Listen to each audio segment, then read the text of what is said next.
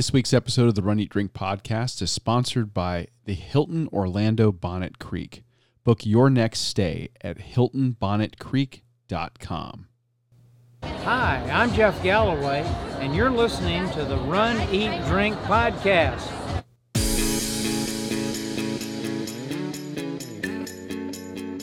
Welcome to the Run, Eat, Drink podcast. We feature destination races from across the country. And after the race, we take you on a tour of the best local food and beverage to celebrate. So whether you are an elite runner or a back of the packer like us, you'll know the best places to accomplish, explore, and indulge on your next runcation. Hey, welcome everyone to episode 87 of the Run, Eat, Drink podcast. And I am your host who is so excited about this episode. Of course, you know me. It's Amy. And I am your co-host, Dana, who thinks he might be on a wildlife podcast tonight as opposed to a running podcast. Why do you say that, Because sir? I am surrounded by animals. I have a cat on my chair. I've got two dogs at my feet. I'm just waiting for some other forest animal to appear. But maybe that's the Disney tie-in, you know, when you start singing and animals appear. But I promise I won't break out into song. Oh, but our animals might. They might. So we may have a special appearance tonight by Buck or Danny, depending on who decides to get the most vocal. Or even Natasha. Yep, the cat. She might. May decide she wants to chime in as well. Or Bruce. Yeah, they might. He probably won't chime in. Maybe not. He's usually pretty grumpy and in the other room. Yeah. That's his baseline. Natasha's hanging out with us, so yeah. I'm so excited about this episode and what we have coming up. Yes. Because we get to relive the half marathon and help others get excited about their half marathon or their marathon weekend coming up in January, or their princess race at Disney, or in February, or in April, their Star Wars race weekend. And I've heard a lot of people on social media this week message us and comment as we posted some videos and posted some pictures of the Wine and Dine Half Marathon Weekend and 2-Course Challenge, that this is getting us so excited about it. It's getting us in the frame of mind to make a checklist, make a packing list. We're doing, you reminded us how early we have to get up for the corrals and all of that. So I can't wait to talk about the half marathon on Sunday. And sir, it is your turn. My turn in the barrel. Your picks from the Wine and Dine. Yes, from the International Food and Wine Festival. And we even have some listener feedback to intersperse with yours. We do. You got some fantastic feedback from some of our listeners. Yeah. And we cannot thank you guys enough for participating in that. But yeah, this is part 3 of our 3-part series on the Disney Wine and Dine, the Run Disney Wine and Dine Half Marathon Weekend. And this is the big one, the big race. Yeah. You know, this, I think, again, is where it all started for us. Oh, yeah. This was our very first half marathon. For that reason, we return to it every year. And it just happens to have that food and wine theme that ties right into the podcast. So it's really hand in glove. It's a great fit for us. Yeah. We love bringing it, and we know so many people vacation to Disney or plan their runcations around the Run Disney events that go throughout the year. Yeah. We're going to, of course, be talking about food and wine. Oh, yeah. Specifically the Food and Wine Festival, not just food and wine in general. Right. But much of what we're going to be talking about does translate to the other race weekends. And the festival life and which tips and Epcot tricks around that. Well, Epcot has fully embraced this festival idea. They now have a festival for every season, if I'm not correct. Season. So let's see. Except for maybe summer. Well, okay. Let's break it down. Let's walk through that. Yeah. So we'll start with Wine and Dine because that's what we're talking about. So the Wine and Dine is in I would say the fall. Yes. That's your fall November's festival. the fall. October, November. Yes, and it coincides with the Wine and Dine Half Marathon Weekend. Right. Yes. On the right on the tail of this, though, heading into the winter holidays, Christmas, Hanukkah, Kwanzaa, all of those, Disney turns right around, starts redecorating the parks, and puts out new food offerings. Not quite as many, but new food offerings all around the World Showcase. Celebrating the holidays. It's the festival of the holidays, and you get to sample holiday dishes around the world. Which is super cool. We did that last year. It was so great. And I don't know if any of our listeners know if that one is still rolling when Marathon Weekends comes, or if Marathon Weekend at the beginning of January is the start of the next festival. And what is the next one? The next one, which 100% coincides with Princess Weekend in February, it is the Festival of the Arts. Okay, that was the one. Which is the newest one. And we really haven't done that one, really explored it. At all. So that one, I think, we might have some room in our schedule at some point to pop up to that one. I've heard great things about it. I know that those food offerings really are visually stunning. And I've heard they're delicious as well. That's what I've heard. From our fellow podcasters out there. But I can't speak from experience. Yeah. But so it coincides with Princess, and it may coincide with Marathon Weekends, or Festival of the Holidays may coincide with that. But then you have the Star Wars Rival Run Weekend, which can be a tongue twister. Woo. And that one coincides with one of our favorites, the Flower and Garden Festival. That actually might be my favorite. I think so beautiful with all the topiaries. Yeah, they do such an incredible job of I don't want to say transforming, because that's not really correct, but beautifying Epcot. And they have all these topiaries. They have all these displays. They have boxes at all of the different booths that are growing fresh vegetables or spices like right there, basil, and tarragon. They of course they get sponsors from like Toro and Rainbird and all that. It makes you think, well, if I just bought some of this, I could have this in my yard. Well, they also have an army of people with degrees in horticulture and a ton of laborers doing that, but nonetheless. And people all around the festival that'll tell you this is what you need to do to grow healthy vegetables and grow herbs and spices. I think they even have some discussions or and classes on that. Yeah. Yeah. It's pretty cool. But they do such an amazing job. And the food offerings, I think, are, in my opinion, easily as good as the Food and Wine Festival. Maybe not quite as plentiful. Better. Not quite as plentiful. Do you think? I don't think they have quite as many of the booths doing I think food. It rivals Food and Wine. I think so too. And on quality, absolutely. Oh, well, maybe we should do a comparison sometime. You just want to go back to Disney. I do. Keep looking for reasons to do that. I do. Like you need a reason. It's Disney.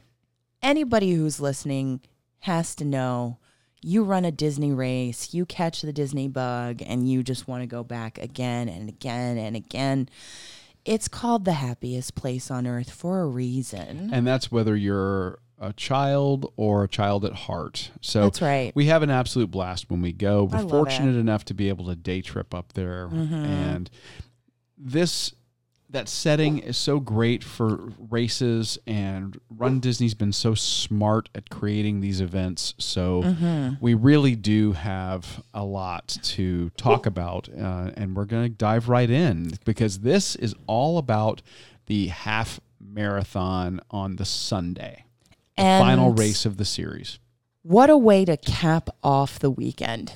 Indeed. And I love to stay on property. But this weekend, we were so lucky to stay at the Hilton Bonnet Creek. We stumbled onto the Hilton Bonnet Creek's marathon weekends totally by accident a couple of years ago. And when we were checking in, we saw that they had a setup that was a display that talked about marathon weekends. And I said, well, let's see what this is all about. Well, we walk over and then come to find out that they offer race day transportation, For the half marathon, yeah. For the half marathon, they offer a pre-race party in the morning with breakfast, which really is your way to get something in your belly. You know, some carbs, some coffee, bananas, protein bars, those types of things. Mm-hmm. They have a DJ, and it was fantastic. So let's kind of walk through our experience. That's where we're going to start here. So we're going to start. We're staying at the beautiful Hilton Orlando Bonnet Creek, and we wake up at what time? Well, we were talking about how we're going through the fall back time change, the falling back an hour daylight savings time situation. And we're like, how are we going to set our alarm if we really want to get up at 1 a.m. to really truly soak up the pre-race party and be able to get there and get to the front of our corral and achieve that goal and have a better shot at it than we did at the 10K.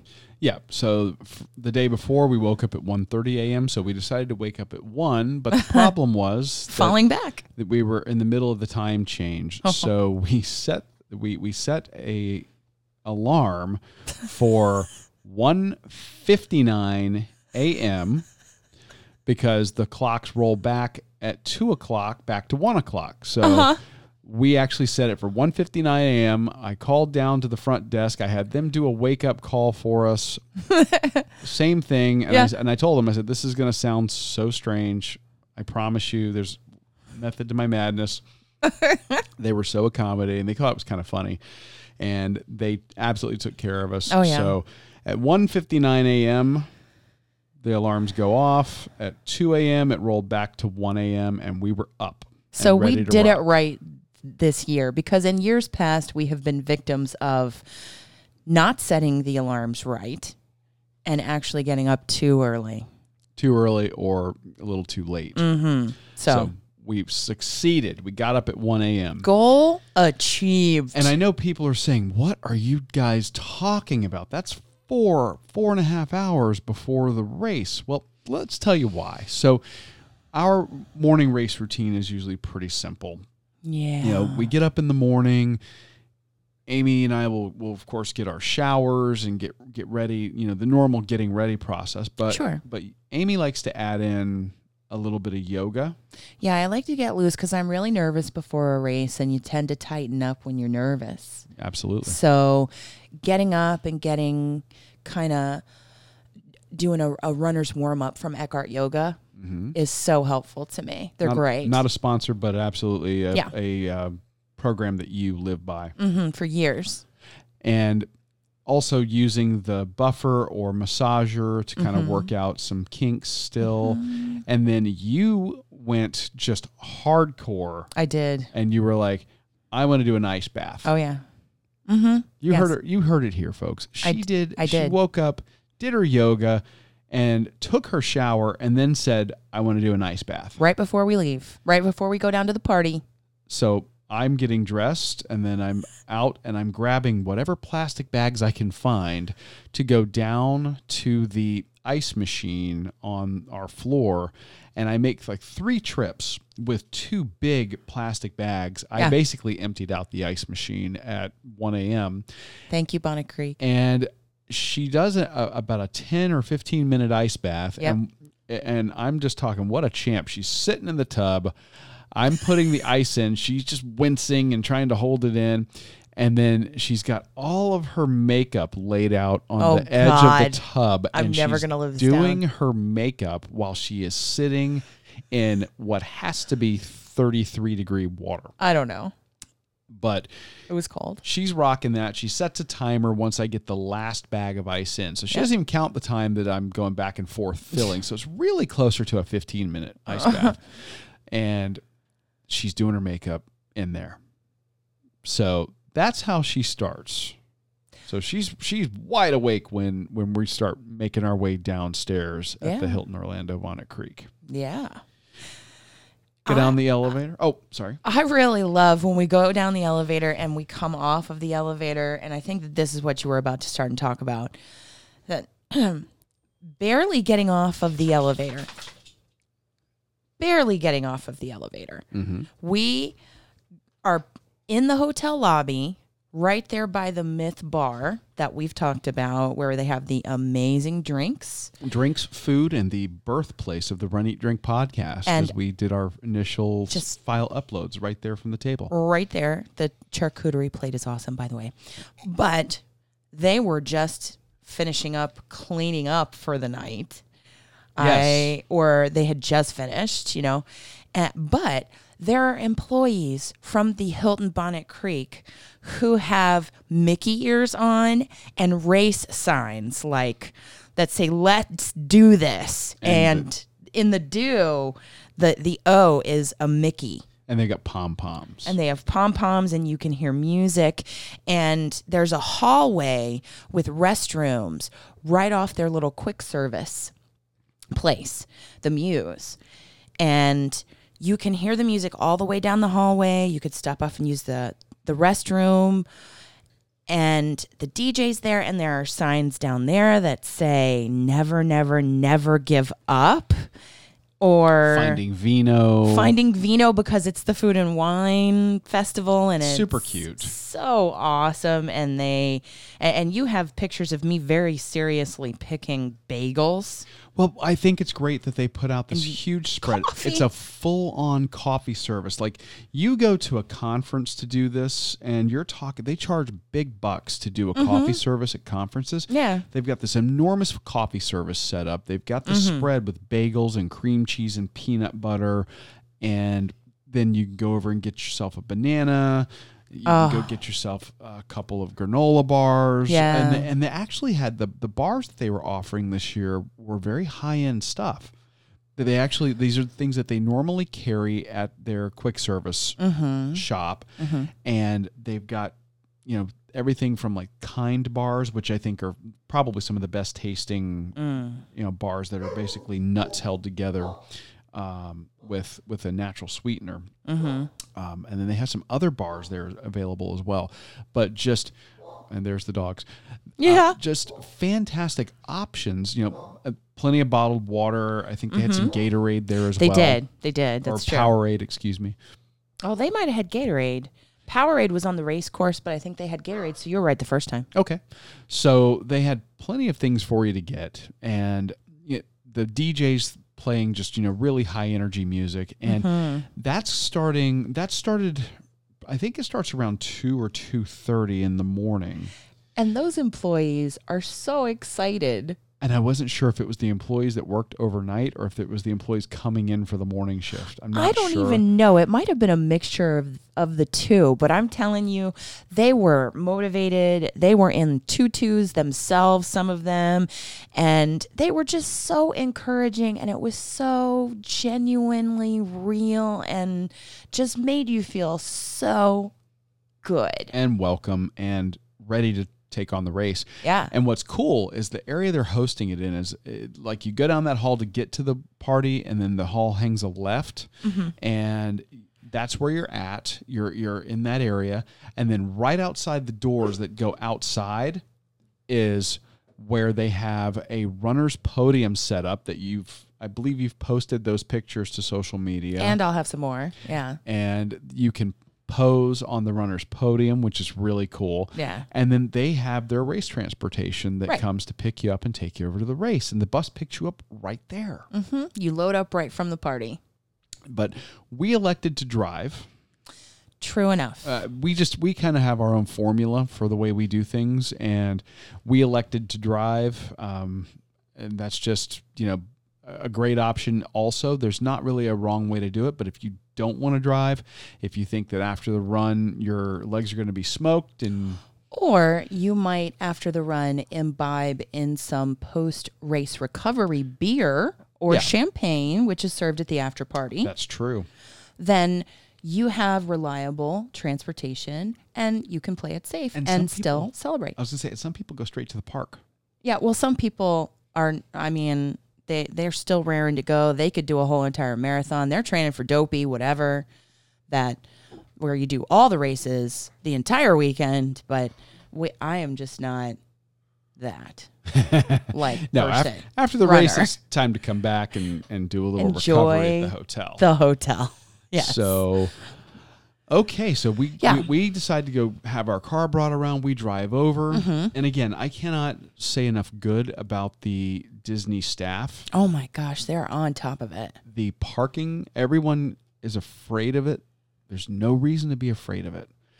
If you decide to drive over to the race, it is no different than any other time you're going to the park. True. And you're going in, and they are parking you just like they do. They've got a system down. Disney's good at a couple of things. Number one, it's at moving people. Number two is it's separating you from your money. And that's they've true. already done the first part if you paid the race entry fees. So they're moving people. You're happy when you do it. Yeah. And they're parking these cars, and it's just seamless. Oh, love it. And it's kind of neat because you have this mass migration of runners from the parking lot over to the buses. Yes. And everybody's just kind of like, because it's early. Yeah. So we were parking in the Magic Kingdom. No, we were parking at Epcot, to be bussed over to Magic Kingdom. Yes. Yes. And we got there. We left the hotel right at 3 a.m. Yes. So which was so much better than the 3:30 departure. So we got over, got parked, got on the bus. We were on the bus by really 3:15, 3:20, something like that. It was very quick. The Hilton Orlando Bonnet Creek is conveniently located. It's right there right off of Lake Buena Vista Drive. We're 5 minutes from Epcot. Yeah, it was minutes away, even with the road closures for the race. Yeah. I mean, we got there in no time. No time at all. So we get there, and it's much earlier, which means... the corrals hadn't even opened yet. Corrals hadn't opened, but you would think, oh, we got there earlier, it's going to be less crowded. Nope. Oh, no. No. Because the corrals hadn't opened yet, and they normally open at, 4? Yeah. They want you in there an hour ahead, but they don't let you go in early. They'll let you go in when the corrals are open. Prior to that, they are making sure that the porta potties are stocked, and they're doing a security sweep of the area. Yes. And you could see their security teams doing that. And again, hats off to the Disney staff. Yeah. Talk about feeling safe. Yeah, and secure. Yep. Bar none. Hands down. Fantastic. So that pre-race area where you walk in, and they've got that we talked about last week. Yeah. Character lines, I want to say, were even crazier this morning. 90 and 95 minutes. For Mickey and Minnie Mouse, because they were the marquee characters for the half marathon. Mickey's on the race medal. So it was just crazy. And the lines were enormous. Yeah. And then the porta potty lines were enormous. Oh, yeah. And the Joffrey's coffee line and the food tent line was enormous. So, but this was really, everybody was kind of in the smaller area because the corrals hadn't opened. Yeah. Once the corrals opened. It was like the floodgates. The floodgates open. Yes. We headed back over to that area because we mentioned it last time. Porta potties. Aplenty. There are tons. Yeah. There, you could, by all means, if you're going to stay over there in that area where you do the character photos, you could certainly get in line there. You're probably going to be a 20 to 30 minute wait. It's 5 to 10 minutes, maybe 15 if you were slow in getting out to the corrals. But people were streaming to get to the corrals. We immediately headed down towards our corral, but then veered over to the porta potty. And just got done as quickly as possible. Yeah, hit that. And this time, we were not in the very last corral. There were 2 corrals behind us. Yeah, we were Corral F. They also had G and H. Yeah. And I've actually seen some talk about this on Facebook groups. Oh, you have? People are saying they wish Disney would go back to more corrals. Why did they say that? Because I don't think they like the size of the corral, because the corrals are pretty big with only G and H. Each corral and individually is rather large. I can see that. But they are breaking those corrals into waves every 3 minutes. Yeah, I can see their suggestion as very, very valid, because we got in there and we got towards the very front. We were right up pretty close to the front this time of our corral, and you are sandwiched in with a bunch of people. So if you get in the corral to get up to the front too early, maybe, I mean, I don't say it's too early enough that maybe you needed one last porta potty stop before the start, you were tough. out of luck. Yeah, that would require, and this is a great race tip. If you are the type of person who gets nervous and might have to go hit the porta potty, or morning coffee hits you, oh no, go to the porta potties prior to getting on the buses. They have porta potties. Even at Epcot, they have porta potties set up outside, so you can do that. Mm-hmm. Then once you get over to the race area, if the lines aren't too crazy over in the initial area, the entertainment area, go there. And then when you get to the corrals, you've got a third option. I say go ahead and go. Once you get into that corral, and especially if you are nudging towards the front, and that's where you want to be, then you're going to have a rough go of it if you have to get out, because you're going to have to kind of, do the whole excuse me all the way back. And you're talking, the corrals are easily 100 yards long, so 300 feet long by 200 feet wide, and you're shoulder to shoulder with people. Yeah. Now, what does happen is you get in there early. That will allow you to get a little bit of space on the ground if you want to sit down, if you want to do some stretching, which you did. Yeah, I did. I did too. While I was listening to the DJ, and then Carissa and the crew, as they took over to kind of get us revved up and introduce us to the representatives from Second Harvest and their race sponsor, Aftershocks. The Powered By sponsor, Powered By. Yeah. Those are the bone conduction headphones. Again, not a sponsor. We just happened to have had a pair. Love them. They were great. Yep. So you get all that pre-race entertainment, and things are getting real when the national anthem is played. Oh, then Because at that point, after the national anthem, they're going to start with the first corrals, and they always let the wheelchair runners, racers go first. Yep. And those men and women are so fast. Oh. And you see them kind of rolling through at the beginning, and some of their wheelchair setups are just, I mean, they're awesome. But the muscles on these folks is just amazing, and they're cooking. Oh, when yeah. they get out there. Yeah. Unbelievable. And then the rest of the corrals, they have their own wave upon wave starts that are a few minutes apart. I want to say they're like 3 minutes apart. 3 minutes. I timed it. They were doing 3 minute intervals. Yeah. So the corral A would go up, and then you'd have A1, A2, A3. Something like that. Something like that. So they'd go through and do, several in each one. So we were at the front of corral F. G and A. So our corral had, I believe, 3, and then G had 2 or 3, and H had 2 or 3. So we had ample time between us and the last runners to cross that finish line. The start line. Or the start line. The balloon ladies. The balloon ladies. Yes. And the balloon ladies, again, if you didn't listen to the last episode or you're new to the Run, Eat, Drink podcast, the balloon ladies are a group of volunteers. They are lovely ladies. They are. I've talked to them on the course before for the show, and they are the pacers for the back of the pack. And these ladies, you want to stay ahead of them, because if you get to a checkpoint behind them, you are subject to being picked up. Yes. And when I say subject to being picked up, you are more than likely going to get diverted onto a bus and returned to the finish line area, because they have to get the streets open. And Disney is very strict about that 16-minute per mile pace. Yes. Yeah.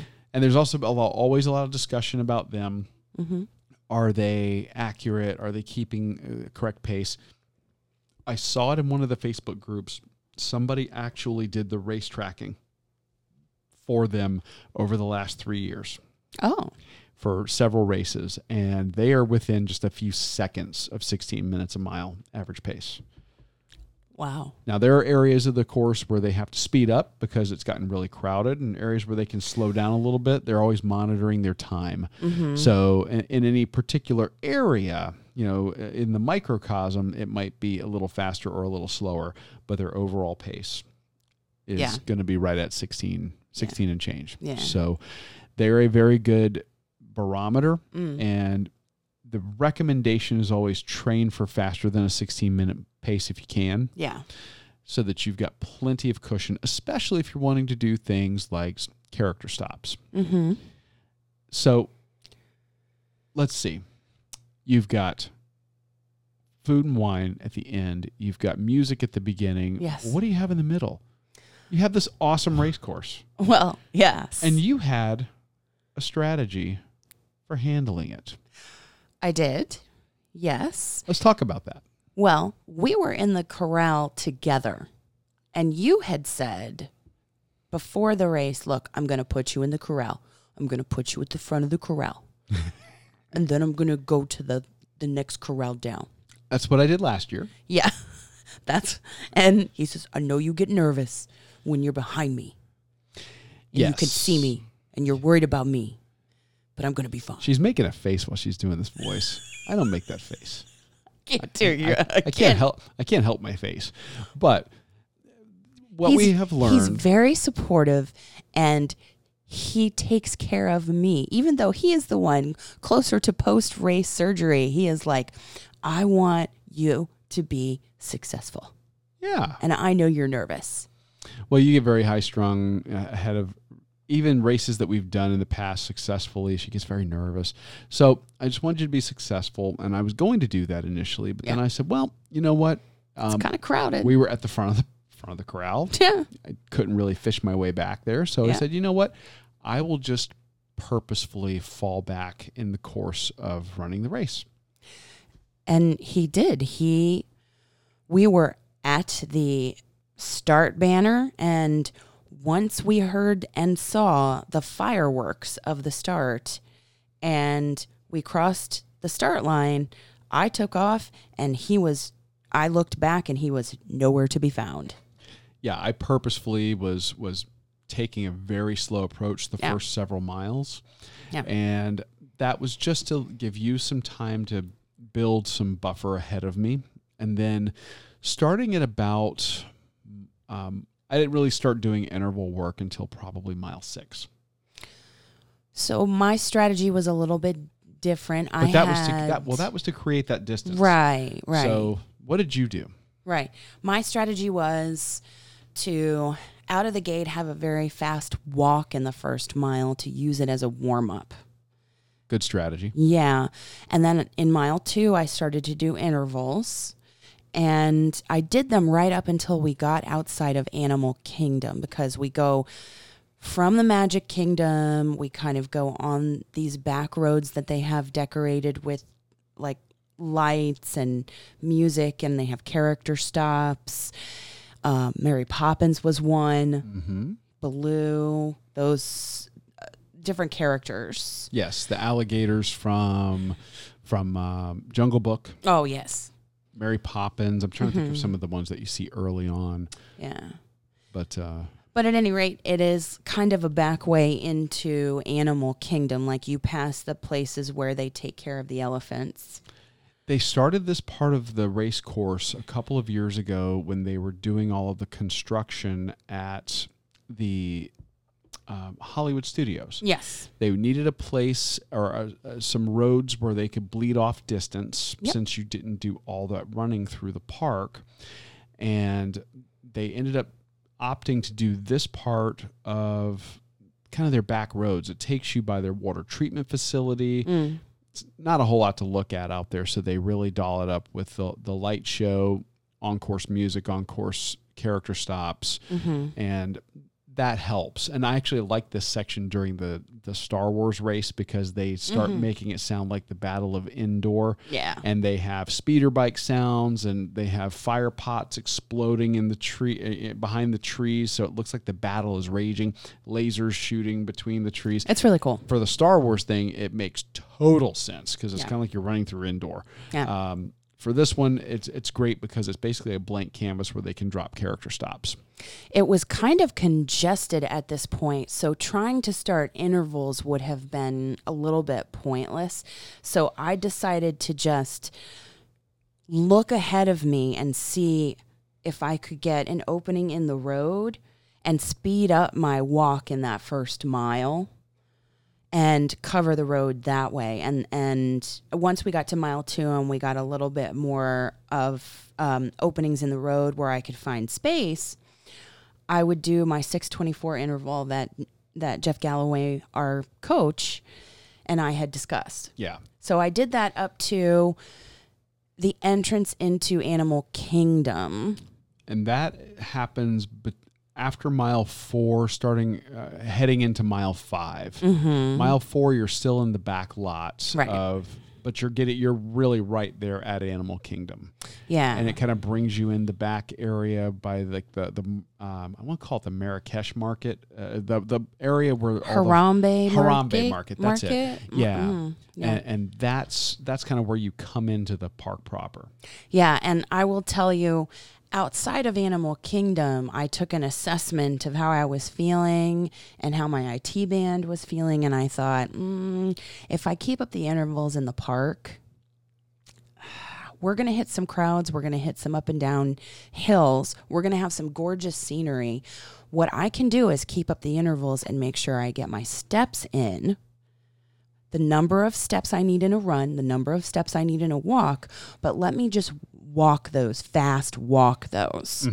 because that way I can enjoy the scenery, I can still stay on target, I can stay ahead of the balloon ladies, and really have a good time in Animal Kingdom. And no sooner than I got on pace and started to execute that plan, I looked over to the right as we came into the park and I saw Rafiki. Yeah. And I was like, I can't stop for you, but you're my favorite. You actually yelled that to him, didn't you? I did. I did. Well, it's funny that you mentioned that because I talked about how narrow the course was in the 10K, and that really carried over into the half marathon. The first 3 miles, really the first 4 miles, are probably the widest portions of this entire race. On the roads. In between the parks. In those areas, they didn't restrict you to just a single lane of travel. Once you get from mile 4 and a quarter into the park, it naturally narrows because you're only able to run the width of the walkway in the park. Yes, and they really try to crowd control that. And they did a great job. It moved, Yep. but what happens is your time to be aggressive in picking up the pace, in passing people, was before you got into this park, in my opinion. So I was glad that I did intervals prior to coming into this park. I think you were very smart to do it the way that you did it. And I thought I didn't want to overextend the IT band. So in the Animal Kingdom Park, really just keeping up that walk pace. We got to see characters. We got to see the beautiful Pandora, Dino Land. You run right through Pandora, and actually, we're flipping through photos, kind of recapping as we're talking about it. When you look at the crowds here, it is 6 to 8 people across and solid. Yeah. Now it's moving. People are jogging. Yeah. You know, the slower runners ideally to the right.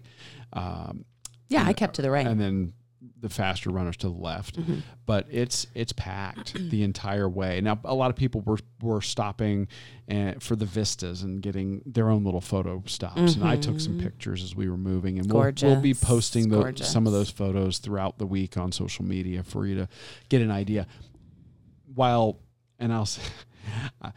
admit, I am a giant science fiction fan. I was not really a big fan of Avatar.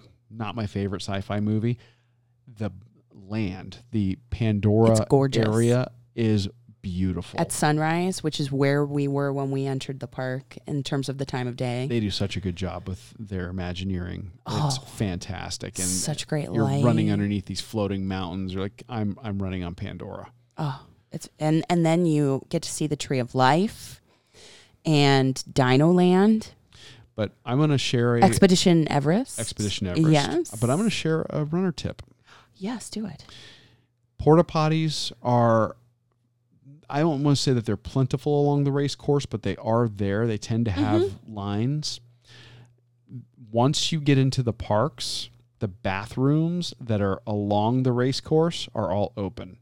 They are all open. But there can be lines. There can be lines. And for women, that's usually a worse problem.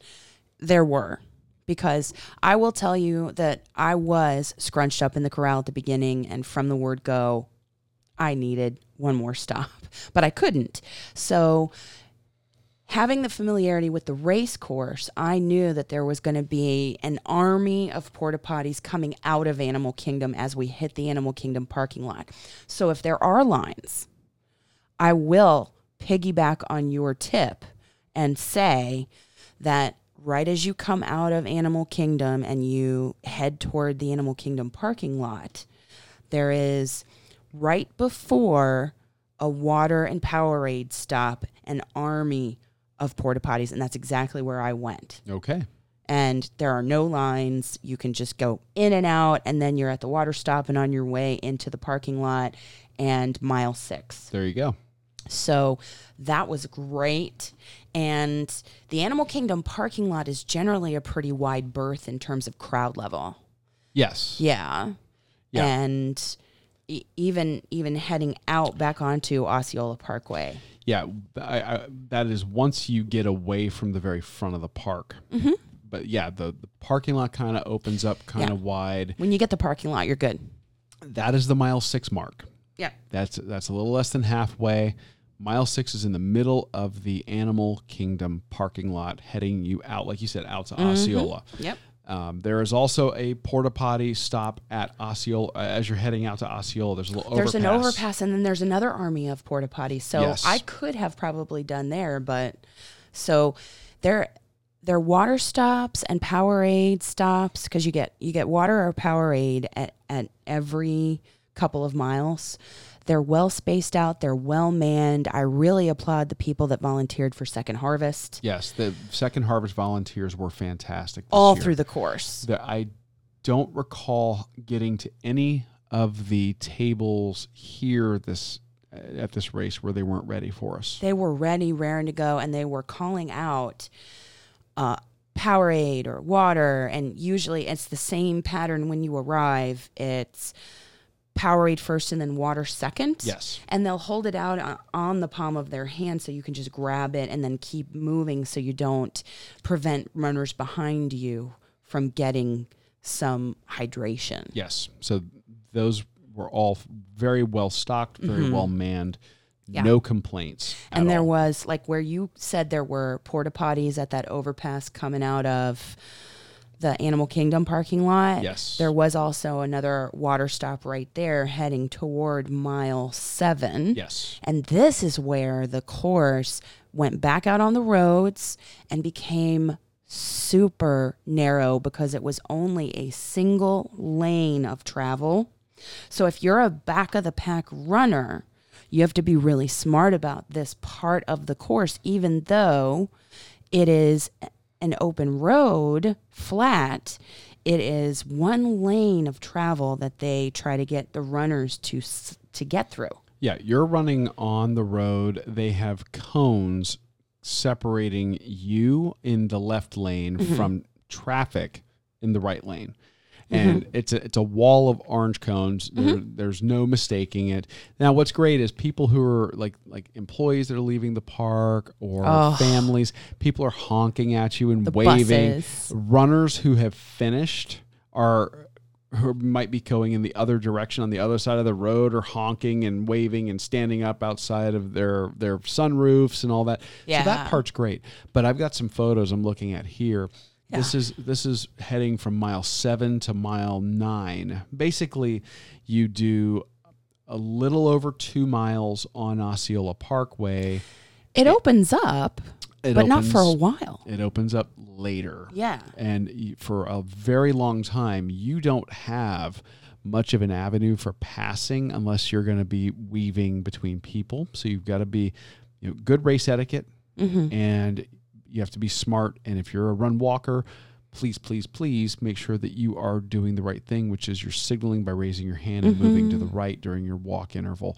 But it's also not safe to pass on the right because you've got cars there. Cars, buses, transportation. And in some places on the left, you had a guardrail, so you weren't going to be passing on the left. So you were just kind of where you were in the pack for a good bit. But I will say this, the people that I was running around and walking around, they were so great and so friendly in this group of runners that for Wine and Dine this year. They were, I would raise my hand and I would say, running, and these two older gentlemen kind of parted and let me kind of come up, and then I fell back a little bit to them when I got to my walk interval, and I thanked them for allowing me to get ahead, and we kind of leapfrogged, I guess, for a little bit before I got ahead of them some more. Yep. And then they got ahead of me permanently. But once we broke out and we had multiple lanes that the runners could take advantage of. Yep. After mile 7. And what was also great, you're seeing tons of runners out there that are running in, couples that are running, groups that are running from offices, people who are doing, charity runs. And I ran into a couple of ladies that had the Dunkin' Donuts, I think they're New Balance sneakers, I think. Those are awesome. They were fantastic. And I'm like, I got a picture of your shoes. And, they had like donuts on their leggings. And that's adorable. Was super cute. And everybody's was just in such a good mood. We had so many great interactions with runners who were there to have fun and have the experience. The picture that you showed me of the couple holding hands as they were running, it made me think of us. Yeah, the couple holding hands. We'll put that one on social media. That's so great. It's a great one. He was having a rough go of it, and I think she was supporting him. Aww. That was the look that I was getting, if I remember correctly. So, it was. I hope that they finished. It's a great picture. In that part of the course, there is a charity that actually decks out right after the overpass, heading from mile 7 to mile 8 on Osceola Parkway. Yeah, and they were. It was childhood illnesses of some sort, and I wish I remembered what it was, but they were handing out capes to runners. Okay.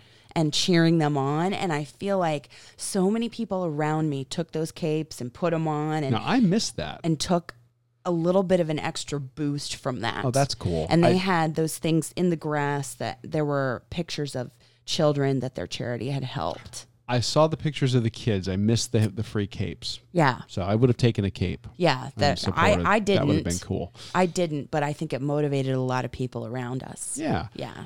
So then you head out to you're heading to mile 9. There's another water stop, and then they've got a sponsored stop where they're doing sport beans. And I they're love actually those. handing out these little travel packs of sport beans. We actually use sport beans. They're made by Jelly Belly.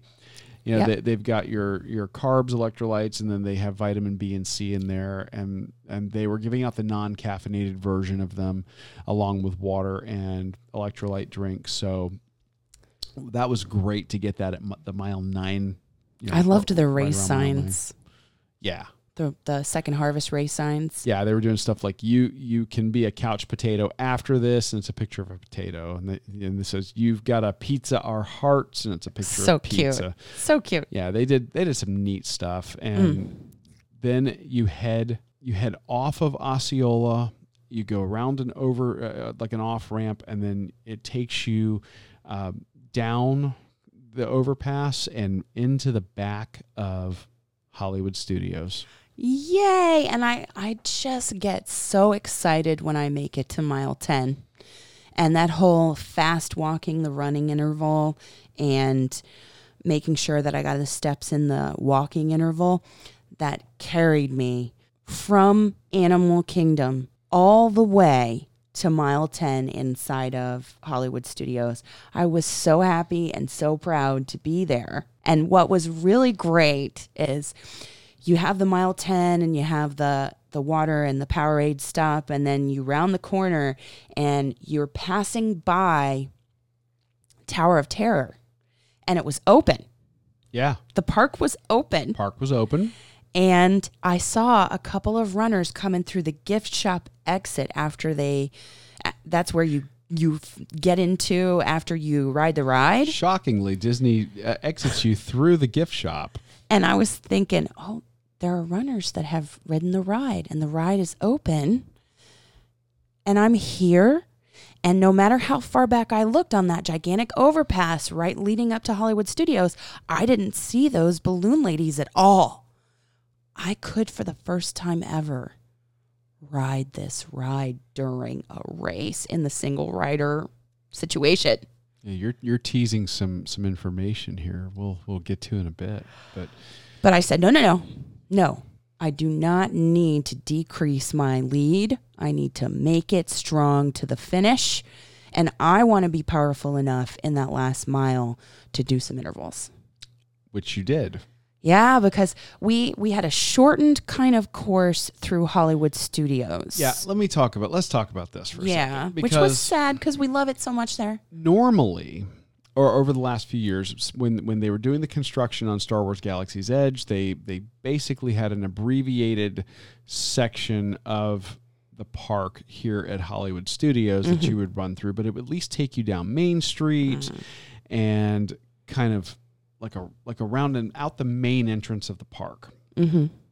That did not happen this year. No. They basically ran you through enough of the park to say you went into the park. Yeah, by Tower of Terror so that you could jump on the ride maybe, and then a little bit of the Main Street. Like you could see Rock and Roller Coaster, but you would have to deviate from the course to get there. You basically run around, you come around the back of Tower of Terror, you go down Main Street, past Fantasmic, and then you hang an immediate left.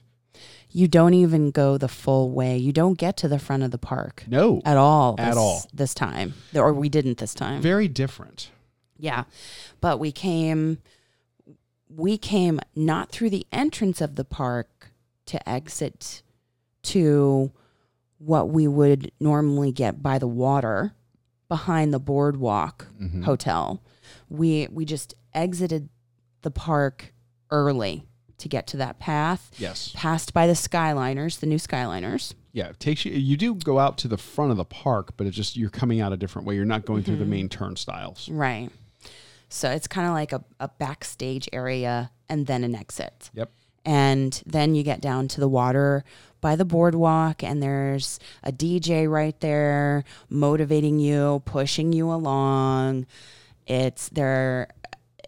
You can see the Skyliners. You can see the water. You can see the boardwalk, which is one of our favorite hotels. And this, I think, is where Dano wants to tell you a little joke. And I just want to have a big disclaimer at the beginning to say, I ran this whole #freaking race. Well, I have some evidence to the contrary, because this is the part of the race where I started going, oh, crap, I'm not going to be able to catch up to her again. Maybe I was too good at giving her some distance on me. Because he was watching me on Find My Friends, Find My iPhone. So starting at about mile 10, I started doing Find My to see where she was at. And by then, I had already started doing intervals, and I was doing the same 6:24. Yeah. I was feeling good. I was still running in my Brooks shoes, and my knee was cooperating with me very well. I've opted against doing the long runs in the knee brace, right? And I haven't really had a need for it. So I was feeling great. And I said, okay, starting at mile 10, I need to get serious about catching up to her. Well, okay. Find My had her like out at the front of the park while I'm still back by the tower. And then I get out to the front, and she's already on the water. And then at one point, I see that she's not only running along the water, she is in the middle of the water. That is not true. And if you know anything about these parks, they have a team of boats that runs between the parks, and you can take a boat. So my joke has been that she actually took a boat from the front of Hollywood over to the boardwalk. But I did not. But you did not, because I caught up to you eventually. But when I was doing the Find My Friends thing on my iPhone, I actually took a screenshot showing her right in the middle of the little river there. So my goodness. I sent that to her later on and went, here's your secret to your fast pace. Nope. That is not true. So that part of the course, though, I do love it. It runs you right along the water. But again, by this point, it is super narrow. And yes. It's just narrow. It's very hard to pass. If you're going to be passing, you're probably going to be running in the grass. And you just have to be mindful of that and understand that.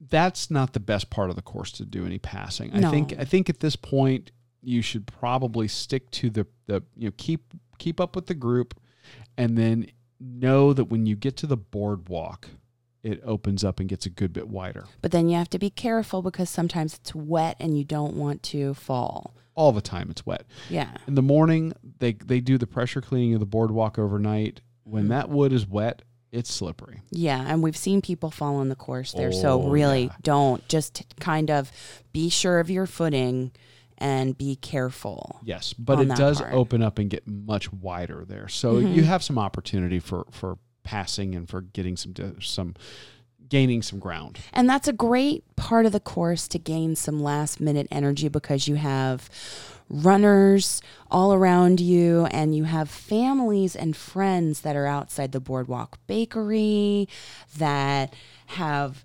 signs right outside the boardwalk that did you see some like power up pixie dust where you could tap on the sign for power? Yeah. You could high five some spectators.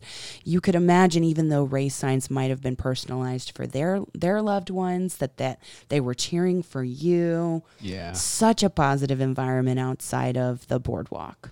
Absolutely. And the folks that are staying there at the hotels are really embracing the run, which was great to see. And let me tell you, like when we got out of the boardwalk and there's like the uphill before we turn into Epcot. It's a little bridge that takes you into the back of the World Showcase. You're kind of at the crest of the hill. You're in front of the yacht and the beach club hotels. Mm-hmm. And there was a guy who had just gotten out of the shower who came down in his bathrobe with a beer. And he's like, yeah, you got this. We toast you. You can have one of these too. Hurry up. It's waiting. You know, it was hysterical. Yeah, I didn't see him, but it was so funny. That's awesome. It was funny. And then, you come down the hill and you hang a left and you go into the World Showcase, kind of a back way that spits you out to the UK. Yes. Area of the World Showcase. Yeah, and that takes you, it dumps you right into the UK, and that is where I finally caught up to you, and that was in mile 11 heading to mile 12. And he just decided to do a live Facebook or live Instagram. I did Instagram live. Yeah. If you follow us there, you saw it, and it was the moment that I caught up to her, and we were able to finish this year's race together. And that you basically at that point you're doing a counterclockwise loop around the World Showcase. Not quite all the way. No, again, they abridge the part on the World Showcase this year. Right. And actually this was, I believe, even a little bit shorter than the 10K. I think the 10K put us out right at Mexico, and the half marathon had us exit at China. Yes, it was shorter. So it was a little bit shorter, and then it takes you around behind the test track. And then we were seeing some parts of the backstage this weekend that we've never seen before. And again, I'll say it, they're not all that pretty, when you get in some of the backstage areas, but I understand why they're doing it. It was different. It was different. Yeah. And then that takes you to mile 13, and then 13 out into the parking lot at Epcot where everything is set up, and we got our medals. And you got something else. Yes. Well, I really like that Carissa and her crew noticed that you were in a kilt. Yes. And started to talk about runners in kilts and how awesome that was. Yes. So that was really great. Crossing the finish line and stopping my Garmin and my Apple Watch, because I wear both. Don't judge me. Okay. Just shh. It's fine. So I said, is this right? Is this, so we get all of our medals. I'm walking, and I said, I looked at Dana. I said, it's true. It's a PR at Disney. And I'll tell you, we've talked about it before that, Disney races maybe not be the best environment to do a PR. Certainly with all of the narrowness of the race, I was very shocked to hear that myself, but it would seem that your race strategy really paid off. Just trying to attach myself or hook myself to a runner before me, in front of me, with some kind of open road to that runner, and really being conservative with not running and just getting the step count in there. I can't believe I did it. But I did. I PR'd by something like 4 minutes. Hey, that's not bad. Which is incredible. A PR is a PR. I was not expecting that at all, and it makes me so incredibly happy because it's our first race that we ever did together. So. And it was my really the first one that I got to run as much as I wanted to after surgery. Yeah. And again, it's a great race for us to celebrate. And we had a lot to celebrate at the end. So we get done. We headed over to get a celebratory beer. We did some photos. Yeah. What a great time. It was fabulous. And the post-race, you've got all the families there that are reuniting with their cheer squads. If you have your family come out and be part of the cheer squad, they actually have bleachers set up for them at the finish line. And they had signs and things. This is a great event, not only for the runners, but families. Yeah. If you're the runner of the family and you're thinking about doing a runcation here, don't question yourself. Just do it. And your family will thank you. You can do the parks afterwards. There's just so much good about this Run Disney event. We can't recommend it enough. Mm-hmm. And that's why we come back to it again and again. Absolutely. And with the Food and Wine Festival, there are so many different things that we can bring to you. It can be different every year. Absolutely. And that's kind of what's neat about it, and that's what we're going to be doing right now. We're about to show you, what the race course was different, but now the food is totally different than what we brought you last year. Indeed, and we have a listener who wrote into us on Instagram, Sherry, who goes by Runs in a Skirt on Instagram. She agrees with our assessment last week when we did my picks for the Food and Wine Festival. She says the Ireland cheddar and stout dip is her favorite. And I loved it. It was delicious. We hope it stays next year and doesn't go anywhere, because sometimes changes happen. But to have a couple of good standbys in there, so good. Yeah. So we're going to head into the food portion now. Yes. So she kicks off our food portion. Yes. Well, she is a woman who's very wise, because that is one of my favorites by far.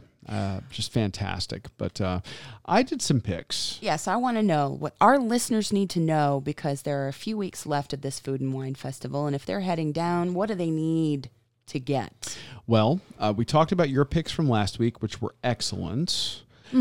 One of my picks, I chose 3. You chose 3. One of my picks was from a relative newcomer to the Food and Wine Festival. It's been here a couple of years. It's called the Wine and Dine Studio. And this is an area that's kind of off of the main circle of the World Showcase. Right. Kind of in a little...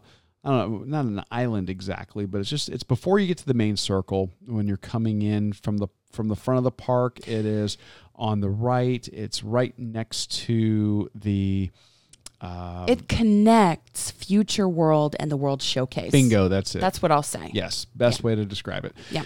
And they had, and I talked about this, a butternut squash ravioli that just sounded incredible. And let me tell you, you're going to see it in the episode artwork. Yes, you will. You get a couple of these ravioli. Oh.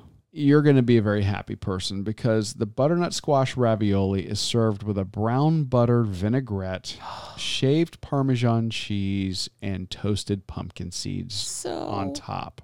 Good. The ravioli are probably the size of the palm of my hand, maybe the size of a deck of cards. They were pretty sizable, Good size. Yeah. The pasta is al dente. The butternut squash inside of it was roasted, pureed, and super sweet. Oh.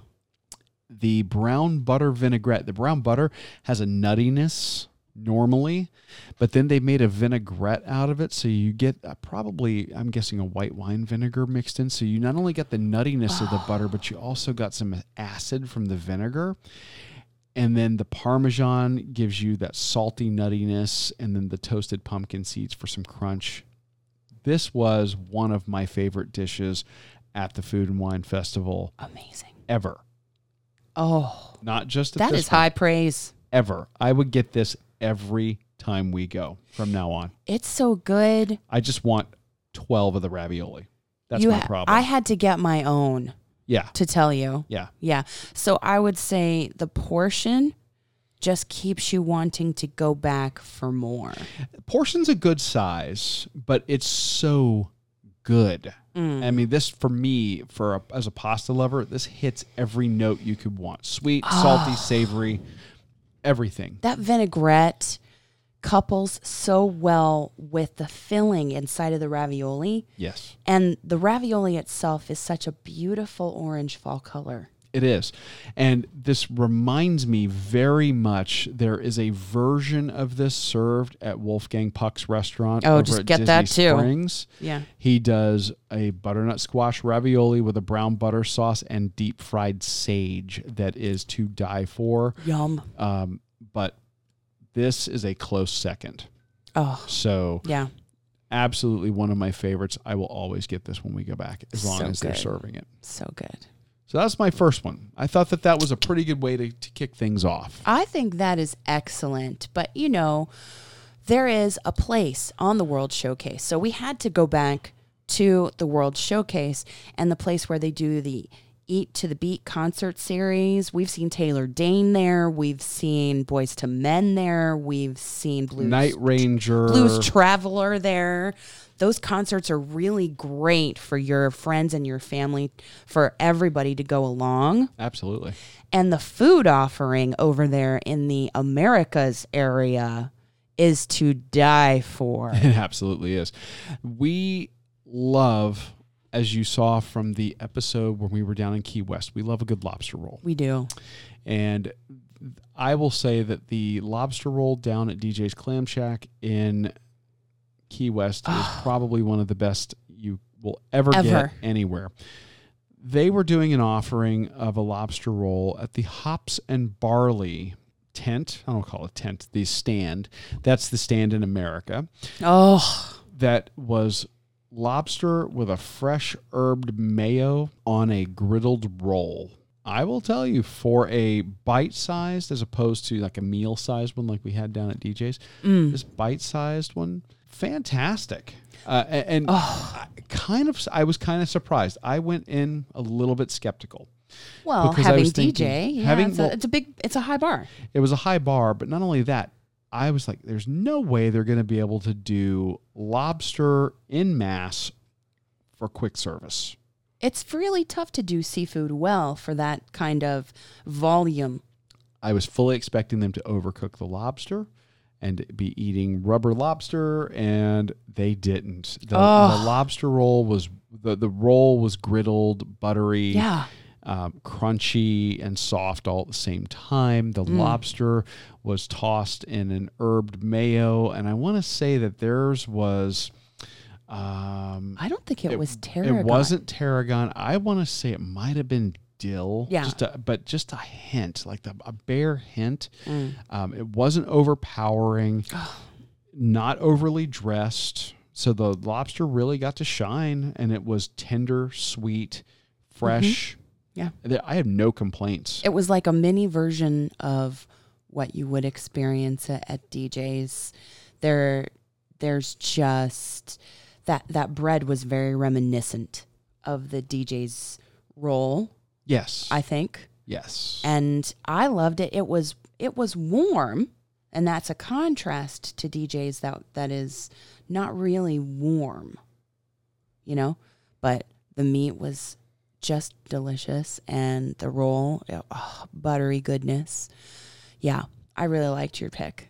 Well, good. Yeah. Because I've got one more. Well, before we share your one more, we have a listener on Twitter who goes by the handle Coffee Courtesan, and her name is Kristen, and she's training for the princess. Go, Kristen. So go, All right. Kristen. Hang tough in that training. She took time out because she was able to escape to the Food and Wine Festival very, very recently, like this past week. And she had a tip about a booth that we haven't been to. And she says you can't miss it. Well, then why don't we go ahead and hear what Kristen had to say? Yeah. Hi everyone, this is Kristen. I'm from Connecticut. I was able to go down to Disney World this past weekend for Food and Wine Festival. My husband surprised me with a trip for Dapper Day weekend as well. And I have to say my favorite part of the Food and Wine Festival was Brazil, which was between Morocco and France. We had the seafood stew and their Brazilian cheese bread. This stew had scallops, shrimp, some whitefish, and this really tasty, spicy, sweet coconut lime sauce. It was served over rice. It was really, really good. My husband and I split it, but I definitely could have eaten the entire thing on my own. We also really liked the Brazilian cheese bread that they had, and the cheese bread was different because it was vegan and gluten-free, but you really couldn't tell. It was very light, but very cheesy in the middle. I'm not sure how they managed to make it vegan and gluten-free and just, super cheesy. It was amazing. We went back for seconds. Definitely our favorite part of the Food and Wine Festival.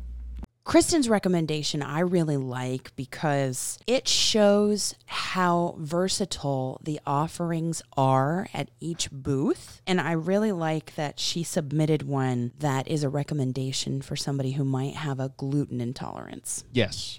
So we've never had this at Brazil, this seafood stew that she talks about. We've had other items from Brazil. Yeah. We had something that was like a black bean cake, and then we also had a pork. Is that where the pork belly is? Yes. Yeah, which we love. So, but I really like that, and she included a picture. So we'll post that on social media with a little shout out to her so that you can kind of see that offering that she recommends. And hey, Kristen, thanks for submitting. And best of luck at Princess. We're going to get there someday. And we'll be tracking your progress. We want to, do if you'll share your runner tracking, we'd love to follow along during your race. And you might want to come on and talk about the Princess. Since we haven't done that race yet. And the Festival of the Arts. We'll talk. Yeah. So we had Kristen. Yes. Do you want me to finish off with my final recommendation, or we do have one other listener submission?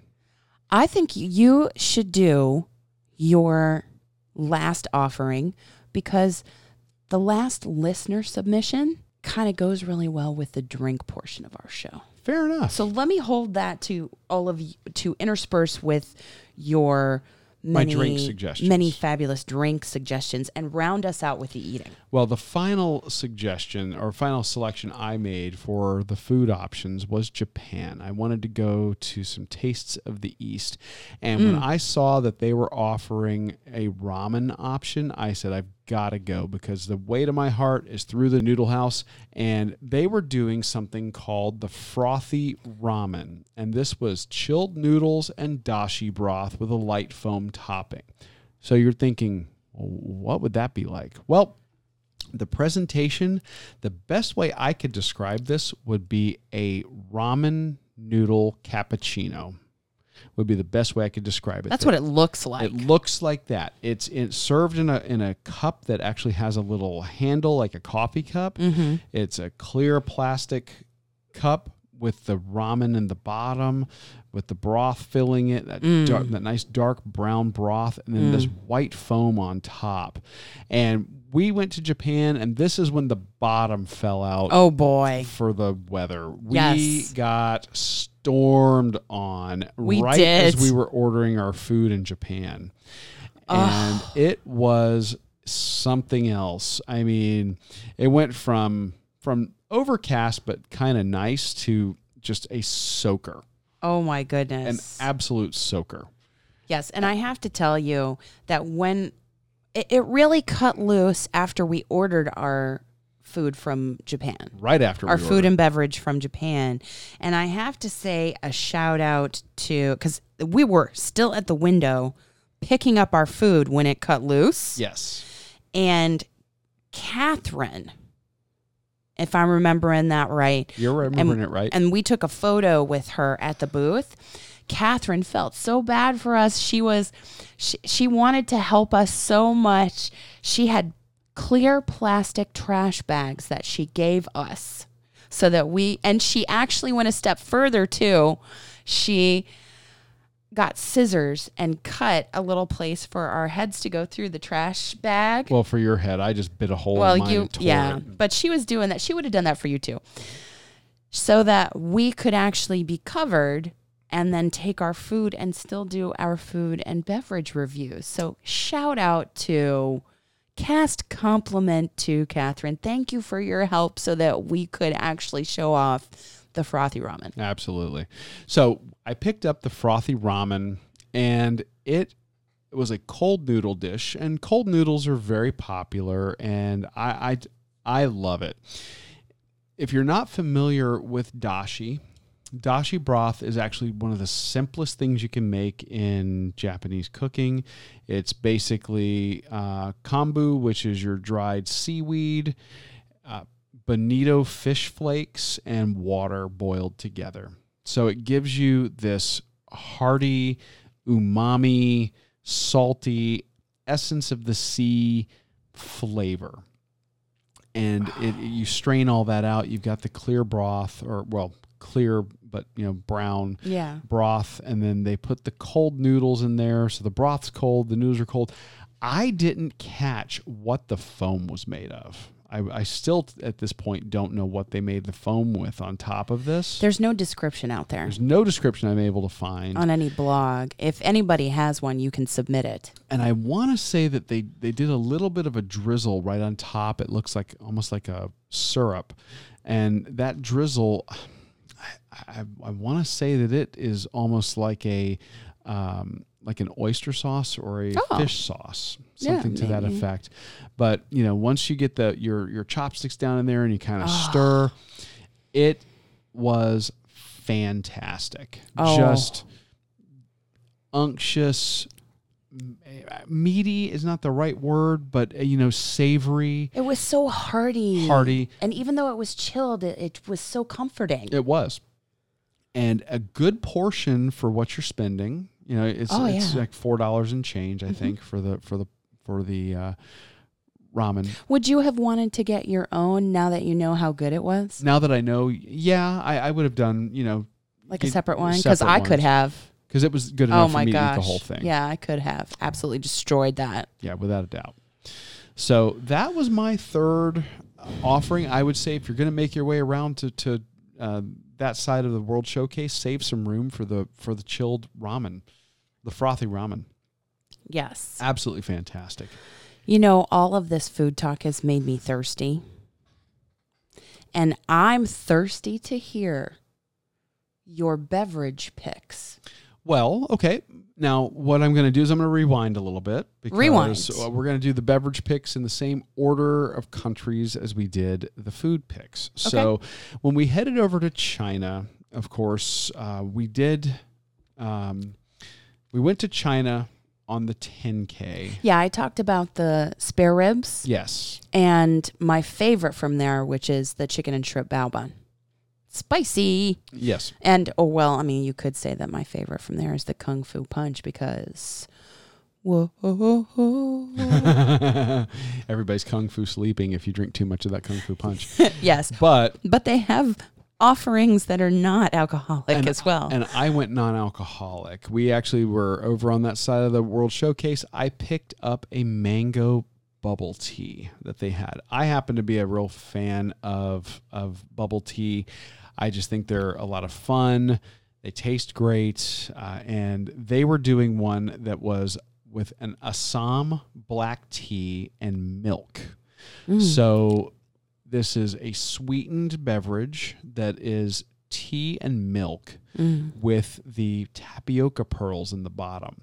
And with that mango flavor in there, it kind of reminded me, had almost a tropical feel to it. Yeah. With the flavors, because the mango and the tea, they were playing off of each other. I was getting a little bit, I don't know if they added any, I don't think they did, but it almost had like a coconut kind of flavor to it. It has a very heavy body and just a really, that's a very comforting drink to me.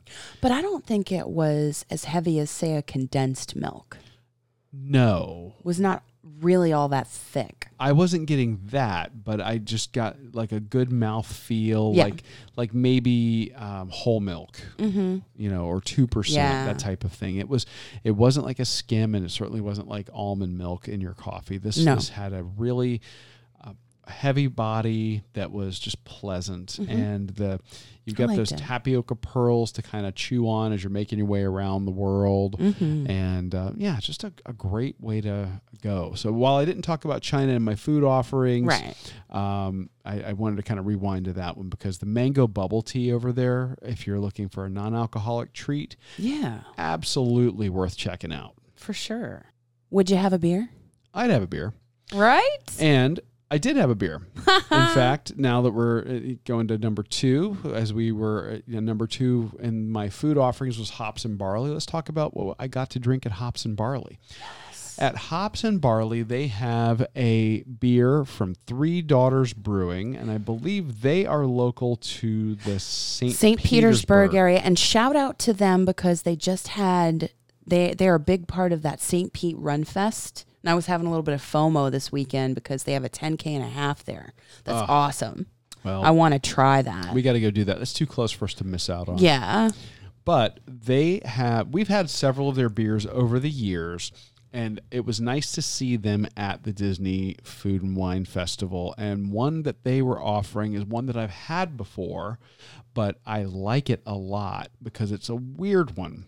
Or I say weird. Weird to me. Usually when you think of coffee and beer, you think of dark. Stouts. Very dark. Stouts and porters. They are flipping the script. Three Daughters Brewing is doing something called Awake Coffee Blonde. This is a blonde ale brewed with coffee.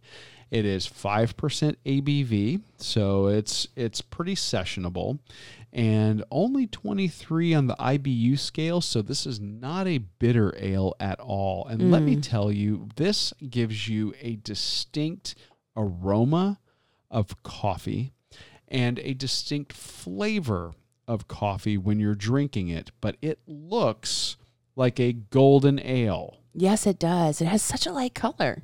You would not, just looking at this from a distance, you would never peg this for a coffee beer at all. But it's so good. It is fantastic. Light in body, crisp flavor, very coffee forward. Yeah. Just wow. It is like drinking a cold brew coffee. It's carbonated. But it's so light and refreshing. Yes. You know? I would do a whole pint of that if they offered it at Hops and Barley. Oh, yeah. Easily. Or you would double fist the little 4-ounce pour that they had. Yes. Yeah. Yeah, absolutely. Yeah. I would too. We were pacing ourselves and we had other stuff to do, so we couldn't do that. Moderation. So that was my second drink offering. And then for the third, we're going back to Japan. Yes, we are. And Japan country does a number of really interesting things in their festivals there at Epcot. And sometimes their drinks get a little creative and all that, but I went with something very simple. And that was what they were calling their draft sake. Mm-hmm. And sake being a very traditionally Japanese thing. Yeah. You can get it served hot or cold. Their offering was something they were calling draft sake. And this was a perfectly clear spirit. It looks like water in your glass, served cold, and they were giving you a nice sized taster of it. I mean, that was like more than a shot. Oh yeah, this was easily like it looked like maybe a 3 to 4 ounce taster of it, and it's a spirit that's refined from rice, and it is just crisp, refreshing. This potent. I mean, I'm not gonna lie. It doesn't have the bite or the burn of vodka. Right. It has more floral. Some people will say melon notes. I don't really get a lot of melon. I got a boozy quality. Little boozy. I'm telling you. Yeah. Little boozy. Yeah. But the flavor was perfect. When I was drinking this was paired with the frothy ramen. So it was just, flavor profile was spot on, perfect to pair with that cool ramen dish. And it is just fantastic. Now, unlike your Kung Fu Punch over in China, where that one hides the boozy quality in disguise behind some delicious fruit flavors, this is on Front Street. Oh, yeah. There's no mistaking this. Oh, my God. So you're not going to accidentally have too much of this, I don't think. But the flavor is fantastic, especially if you're going to be pairing it with any of the foods offered from Japan. Right. We have one more listener recommendation. Okay.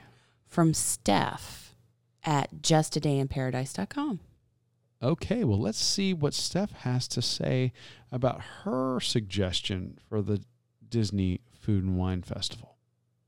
Hey, Amy and Dana, it's your friend Steph from justadayinparadise.com and at Just Take a Dip on Instagram. Whether you want to sit back, relax, and let us build you a custom-made itinerary, or you want to follow along and get some tips and tricks so you can plan yourself, we are dedicated to helping our clients and followers get the very most out of their Florida vacation.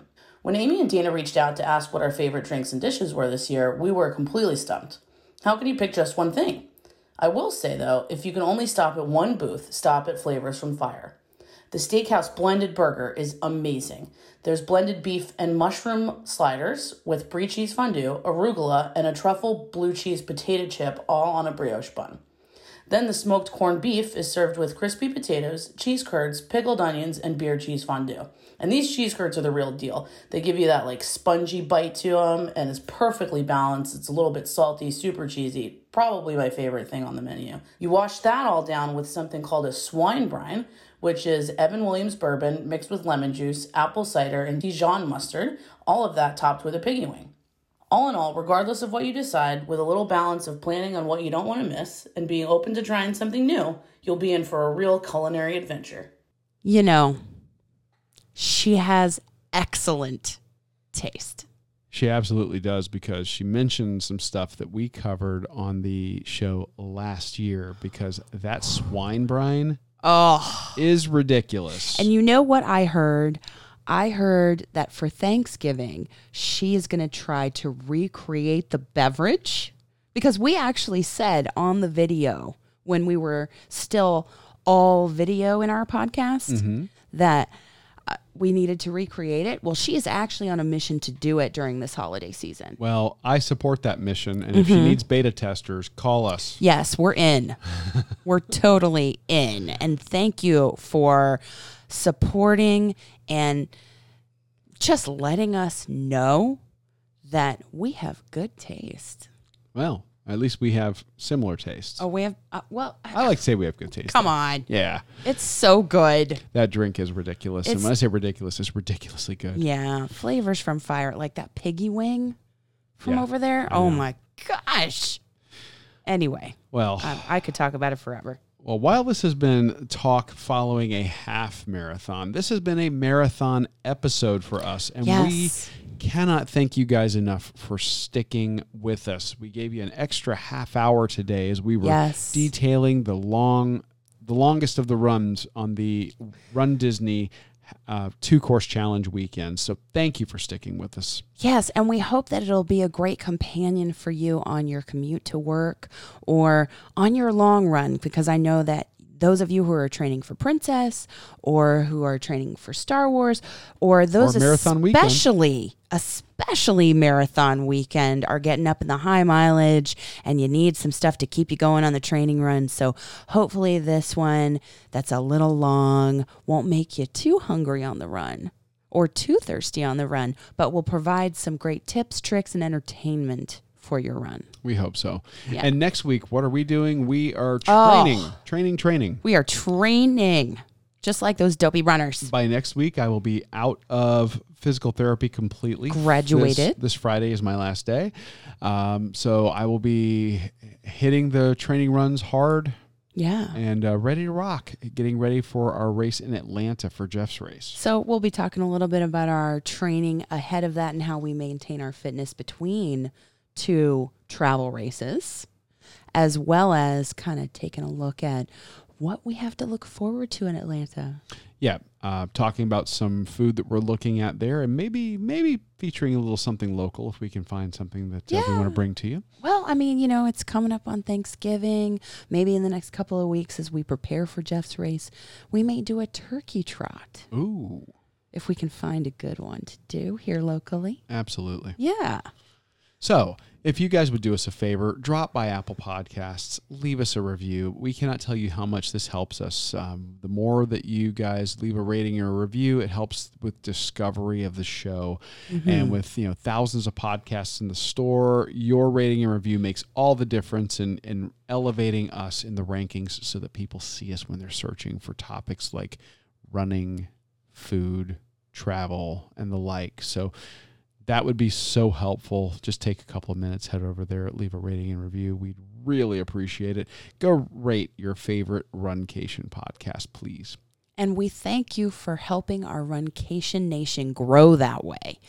And hey, if you have a recommendation for us, maybe you have a race near you that we should do, or a race, an amazing destination race that you have done, some food or beverage near you that we need to try when we're having a runcation near you, let us know at info@runeatdrink.net or leave us a message at 941-677-2733.